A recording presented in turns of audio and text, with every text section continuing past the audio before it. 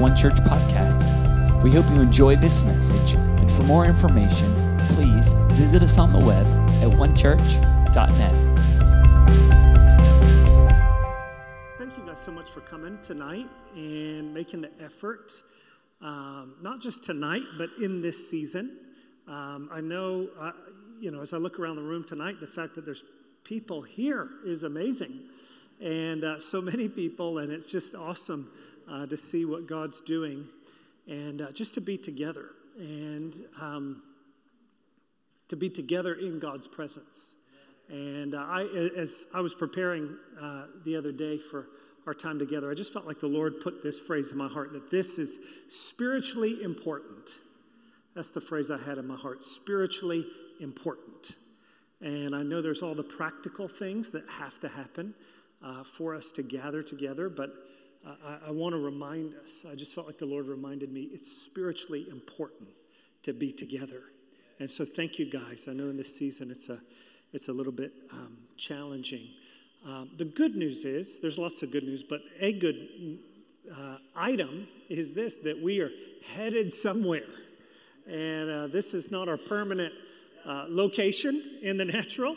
And this isn't our permanent location in terms of where God is taking us. But we're so glad that we can be together. But I want to share for a little bit out of the scripture tonight, and then we're going to go back into kind of a time of corporate prayer, and we're going to involve some of you guys in praying out. So if you get that nervous feeling when you're about to get called on to pray, go ahead and get that nervous feeling, okay?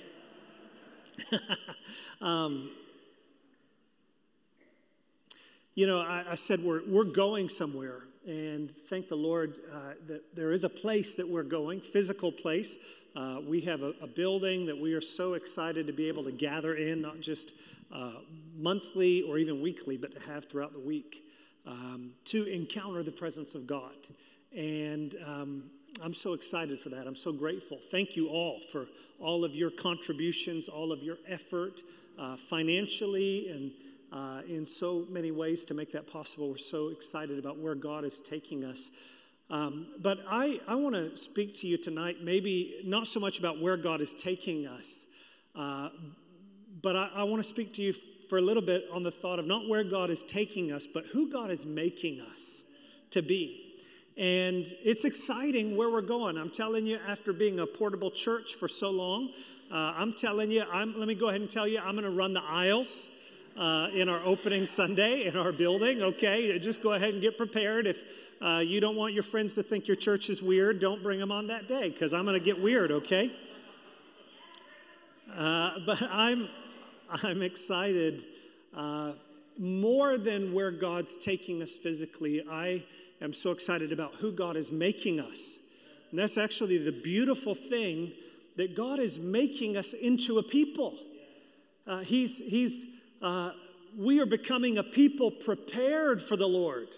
That's what John the Baptist said, that he was preparing a people for the Lord. And that's what we are. We are a people who are being prepared. God is preparing us. And I believe even in this season, of difficulty and season of, unpredictability, I believe God is forming us. He's making us into the people that He's called us to be. And one of the aspects that I feel in my core that God has called us to be is that He's called us to be a people of His presence. He's called us to be a people, as the book of Daniel says, the people who know their God shall be strong and do exploits. Not the people that know about their God. Not even the people that go to church. That's great to go to church, but going to church doesn't matter if you don't know God. And so we want to be a people of the presence of God. We want to be a people that recognize when we gather, we're always listening. Holy Spirit, what are you doing? What's that wind that is blowing, and how are you moving? And so we want to be a people of the presence of God. But I believe in order to become that, I think one of the most important things that we need to be and need to do is that we need to be a people of prayer. I believe the way that we become a people of the presence of God, that knows the presence of God, and that it moves with the presence of God, is that we become a people of prayer. That's what I want to talk to you about for a little bit tonight, about becoming a people of prayer. And in fact, if I could say this, if there's one thing that we should be as a church, we should be a people of the presence of God. And the way that we grow into that is by being a people of prayer. The way you become a person in tune with the Holy Spirit, I believe, is through prayer. And so if I could say it this way, perhaps the most important thing, or there is nothing more important than this in the life of our church, is that we become a people of prayer, that we know how to pray. And that is kind of perpetually running in our hearts. It's kind of like that, app that's always on in the background, is that there's just prayer perpetually running in our spirits, that anything that we face, that prayer is never far from our lips, never far from our conversations. Practically speaking, that we feel comfortable praying for one another. I know sometimes, even as a pastor, sometimes people share something with me and I feel like, should I pray for them? Should I not pray for them? Should I just give them the obligatory, we'll be praying for you? No, we should pray. We should actually pray and be people of prayer. And that's what I want us to focus on tonight. In fact, the only thing that Jesus ever said, quoting in Scripture, that his house should be defined as, or his Father's house should be defined as, he said that my Father's house should be a house of prayer, not a house of performance, not a house of even just community, although community is important, but it always flows out of the place of intimacy with the Father. He said, my Father's house shall be called a house of prayer for all nations. And I think that importance of prayer is also seen in this passage of Scripture that I want to read tonight and look at tonight. And it is in Luke chapter 11. And the disciples come to Jesus. I'm going to try to move quickly through this so we have some time to pray. But Jesus' disciples come to him. And it says this: Jesus had just finished praying. And they came to him and they said, Jesus, would you teach us to pray? Would you teach us to pray? Now, I think it's worth noting that that is the only thing that Jesus' disciples ever asked specifically for him to teach them. They didn't say, Jesus, teach us to cast out demons, although that was important.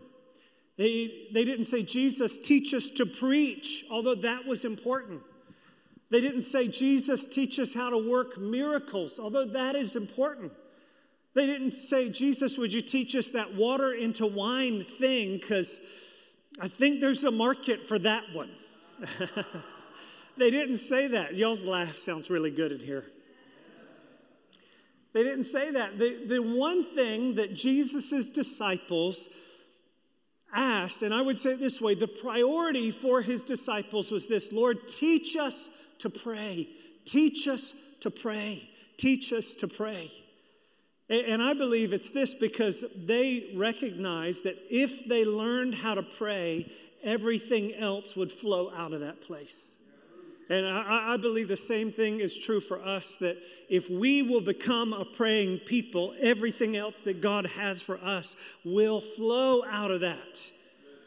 But also conversely, if we have everything else, if we, have a beautiful building, if we have a great production and all of those outward things, but we don't have prayer, I think we could question, are we even a church? Prayer is the thing, I believe, that makes a church, or one of the priorities. And so I want to look at Jesus' response when they said, Lord, teach us to pray. Here's what he said, and I want to bring out a few things out of this, and we're going to go back into prayer. Here's what Jesus said, Luke chapter 11, verse 2. He said, when you pray, notice he didn't say if you pray, when you pray, here's how you are to pray. Now, he gives what has come to be called the Lord's Prayer. And I want to say up front, I don't believe that this is a formula to follow. It's not a script that we have to read, because you don't see any place else in Scripture somebody praying this exact prayer. But I do believe that there are principles in this that if we want to be a people of prayer, we need to understand some of these principles that will motivate us in prayer. And so I want to just go through these things and pull out a few, or through these verses and pull out a few aspects of prayer that I believe we need to understand. The first thing he says, our Father in heaven, hallowed be your name. Your kingdom come, your will be done, okay? I want to stop there first. The first aspect of prayer that I want us to just focus on, and you can log these away because we're going to pray in just a minute, so hopefully this becomes a little bit of prayer fuel for you. You remember tackling fuel in The Water Boy? Maybe just me. Jeff does tackling fuel. This is prayer fuel. The first thing is that prayer is personal. Prayer is personal. If we're going to become people of prayer, we need to recognize that prayer is personal. He says, our Father in heaven, hallowed be your name. I love that phrase, our Father in heaven. For Jewish people to hear this would have been thought of as very forward, perhaps even scandalous, to call God our Father. But Jesus was revealing this aspect of the character and the nature of God that is crucial for us if we're going to become a people of prayer, that we are speaking to our Father. We're speaking to a person. What makes prayer personal is that we're speaking to a person. You know, sometimes you see a bumper sticker that says prayer changes things. Let me tell you, prayer doesn't change things. God changes things. You can pray, but if you're not praying to God, it doesn't change anything. And which God do we pray to? He says, our Father in heaven. That original language, and you're probably familiar with this, is the word Abba or Daddy. It's this personal language, this nearness with the Father. Daddy, our Father in heaven. And then he says, hallowed be your name. I don't know if you realize this, that God has a name. God has a name. He's not an impersonal force. He's not, as some people, and it's kind of trendy now to talk about the universe. Well, universe is good. It's just not going to do anything for you. Okay? Let me just clarify. Don't pray to the universe. Okay? It's not, the universe doesn't do anything for you. Sending good vibes doesn't do anything for you. Even sending prayers and good vibes doesn't do anything for you. God does something for you, and he has revealed himself through the person of Jesus. He has a name. He has a face. He has an identity. In fact, through the Old Testament, the primary understanding of God's people was that Yahweh is God. Yahweh is Lord. And he was so holy that they wouldn't even dare utter his name. Sometimes they would just say, Yah, Yah. It was as if he was too holy to even mention his name, so they would just say, Yah, a breath. But he reveals himself, as I shared last week, he reveals himself as throughout the Old Testament, his nature is revealed through his name. And I believe it's important for us to recognize in prayer that his name reveals his nature. His name reveals his nature. And so to understand who we're praying to, if you want to become a person of prayer, we want to be people of prayer, we need to understand the nature of God, and it's revealed through his name. I shared with you last week that he is Jehovah Jireh. He is our provider. He is Jehovah Shalom. He is our peace. He is Jehovah Rapha. He is our healer. He is Jehovah Nisi. He is our banner. His name reveals his nature. And so prayer is personal. It's based on the reality of who God is. You see, who you're talking to determines how you speak. And God, Jesus is saying, when you pray, you're speaking to your Father. Therefore, you can come with boldness. It's personal. It goes on to say this, our Father in heaven, hallowed be your name. Your kingdom come, your will be done. The second thing I want you to see about prayer is this, that not only is prayer personal, but prayer is powerful. Prayer is powerful. He says, your kingdom come, your will be done where? On earth. On earth. There's not a power deficit in heaven. There's a power deficit on earth. And God has appointed prayer as the means by which the power of God is released from heaven to earth. You see, we live in contested territory. Through Jesus, the kingdom of God has been manifest on the earth, but there are other kingdoms at work. We live in contested territory, much like those that perhaps live along the border between Russia and the Ukraine. There are powers that are at war in that territory. And the same is true for us, that we live in contested territory. And so we have been put here as God's ambassadors, or the gatekeepers of heaven, the ones who have been given authority, the ones who have, we could say it this way, the key holders of the kingdom of God. There's a guy here tonight, a wonderful employee of the Orlando Ballet Center, and he is a key holder. He gives us access. He opens the door, and Jesus said this, that I've given you the keys of the kingdom of heaven. In other words, if there is a problem and you need access to the kingdom of God, you have been given access through the authority of Jesus to release the power of heaven into earth. And so it's important, if we're going to pray, that we understand that prayer is not just personal, but prayer is powerful. Tonight's message is brought to you by the letter P, okay? Prayer is powerful. I could say it this way, that the gospel is not an escape plan, it's an invasion plan. It's an invasion plan. Jesus said, pray like this, thy kingdom come, thy will be done on earth as it is in heaven. Prayer is the means that God has appointed to release the power of heaven into earth. In other words, wherever there is something that is outside of the will of God, the purpose of God, outside of the atmosphere of heaven, wherever there is an absence of the will of God, it is an invitation to pray. Whenever there is a problem, whenever we see something on earth that does not align with the will of God, we need to see it as an invitation to prayer. The Bible says in Isaiah chapter 59, listen to this verse.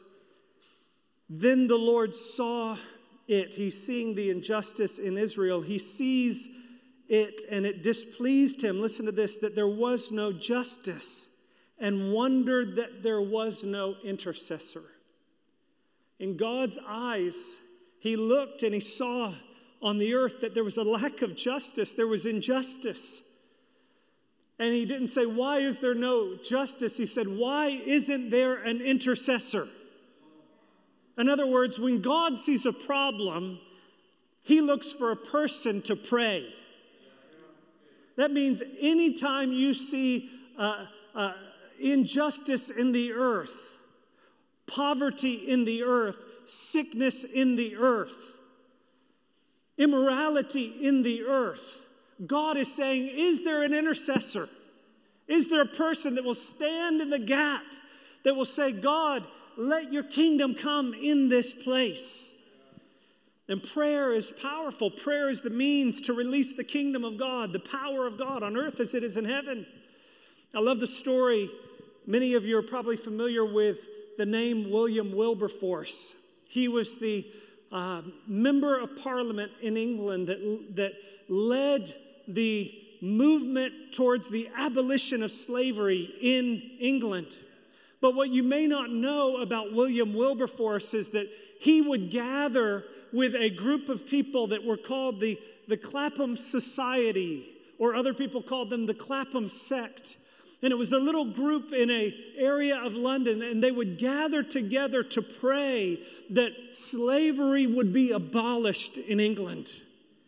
And so, yes, there was an activism in politics, but there was first an activism in prayer that gave power, released the power of God on earth. And so prayer is powerful. If we face a problem, we should be praying, God, let your kingdom come. Let your kingdom come in this place. He says, our Father in heaven, hallowed be your name. Your kingdom come, your will be done on earth as it is in heaven. Then he says, give us this day our daily bread. And forgive us our sins as we also forgive everyone who is indebted to us, Luke says. The third thing I want you to see is that not only is prayer personal and powerful, but prayer is also provisional. Prayer is provisional. God uses prayer to meet our needs. Or we could say it this way, that through prayer, God reveals that he cares about our needs. He cares about what you need. And of course, like any father, he doesn't give his children what they want all the time. Everyone who's a parent knows that. If you give your kids what they want all the time, they become spoiled. But God does meet our needs. He does care for us. And it's through prayer that he meets our needs. I love the story of David Yonggi Cho, a pastor in South Korea.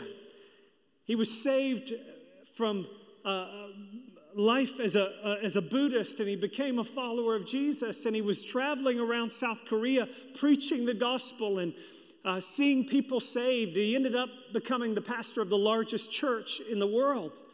But when he was first starting out in ministry, he tells the story that one day he said to the Lord, Lord, I don't even feel like I have what I need to do what you've called me to do. And he said, Lord, I need a desk. If I'm going to prepare messages, I need a desk. I need a chair that I can sit at.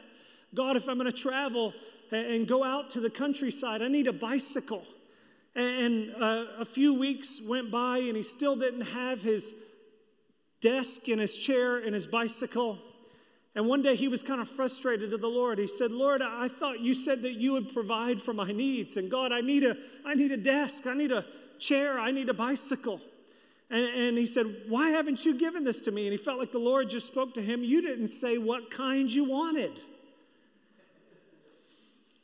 He said, well, Lord, I want a mahogany desk. I want a chair that spins. I want a Schwinn steel bicycle. And he tells the story in his book on prayer that before that week was done, through miraculous circumstances, he had a mahogany desk, a chair that spins, and a steel bicycle. Now, I can tell you that prayers don't always get answered in that way, but God does answer our prayers. God cares about our needs. He cares about our problems. And so we bring our request to the Lord.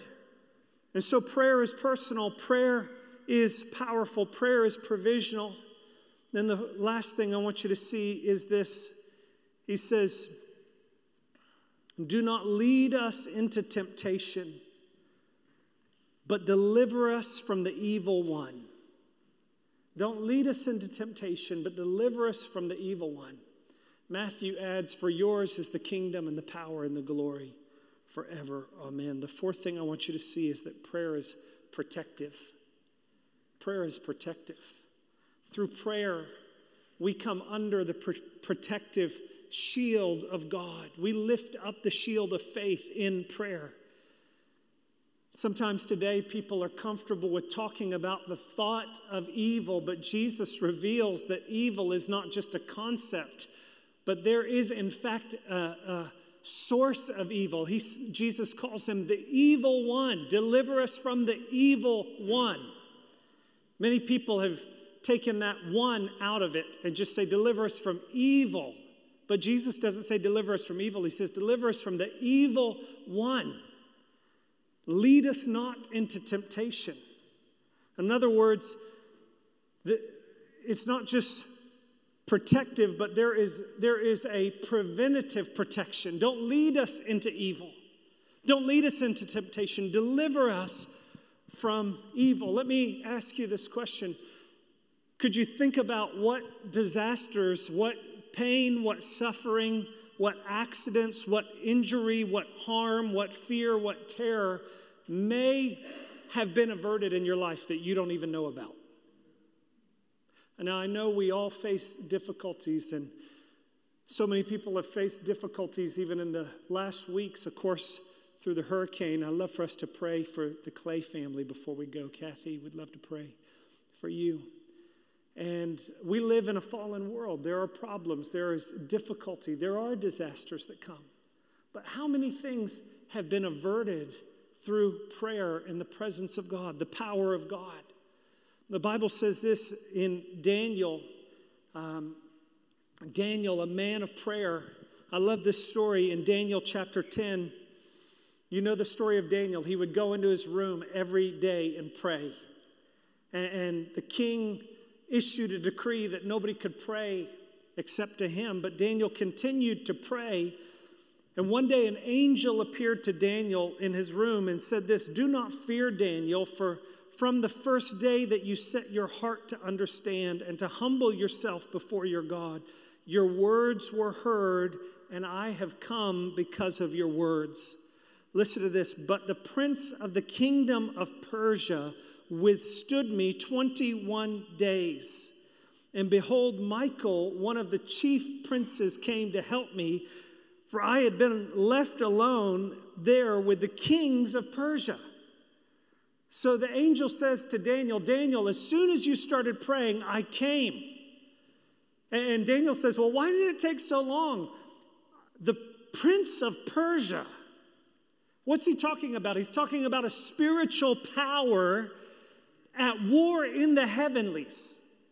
There was legislation, immoral, unjust legislation that was happening against God's people. And that's what Daniel was experiencing. But the angel says, "Daniel, what you cannot see is that there was actually a battle for 21 days. I came, but I was wrestling with the prince of Persia." How powerful are your prayers? You may kneel down in your room, or even tonight in just a moment. I want us to stir ourselves. I know it's the end of the meeting. I know you may be going into sleep mode. I want to encourage you. Jesus said, "Can't you even tarry with me 1 hour in prayer?" We're not going to pray an hour. We may pray 15 minutes. But Jesus is saying, in fact, Joel, you can come back up. Jesus didn't say that. I said that.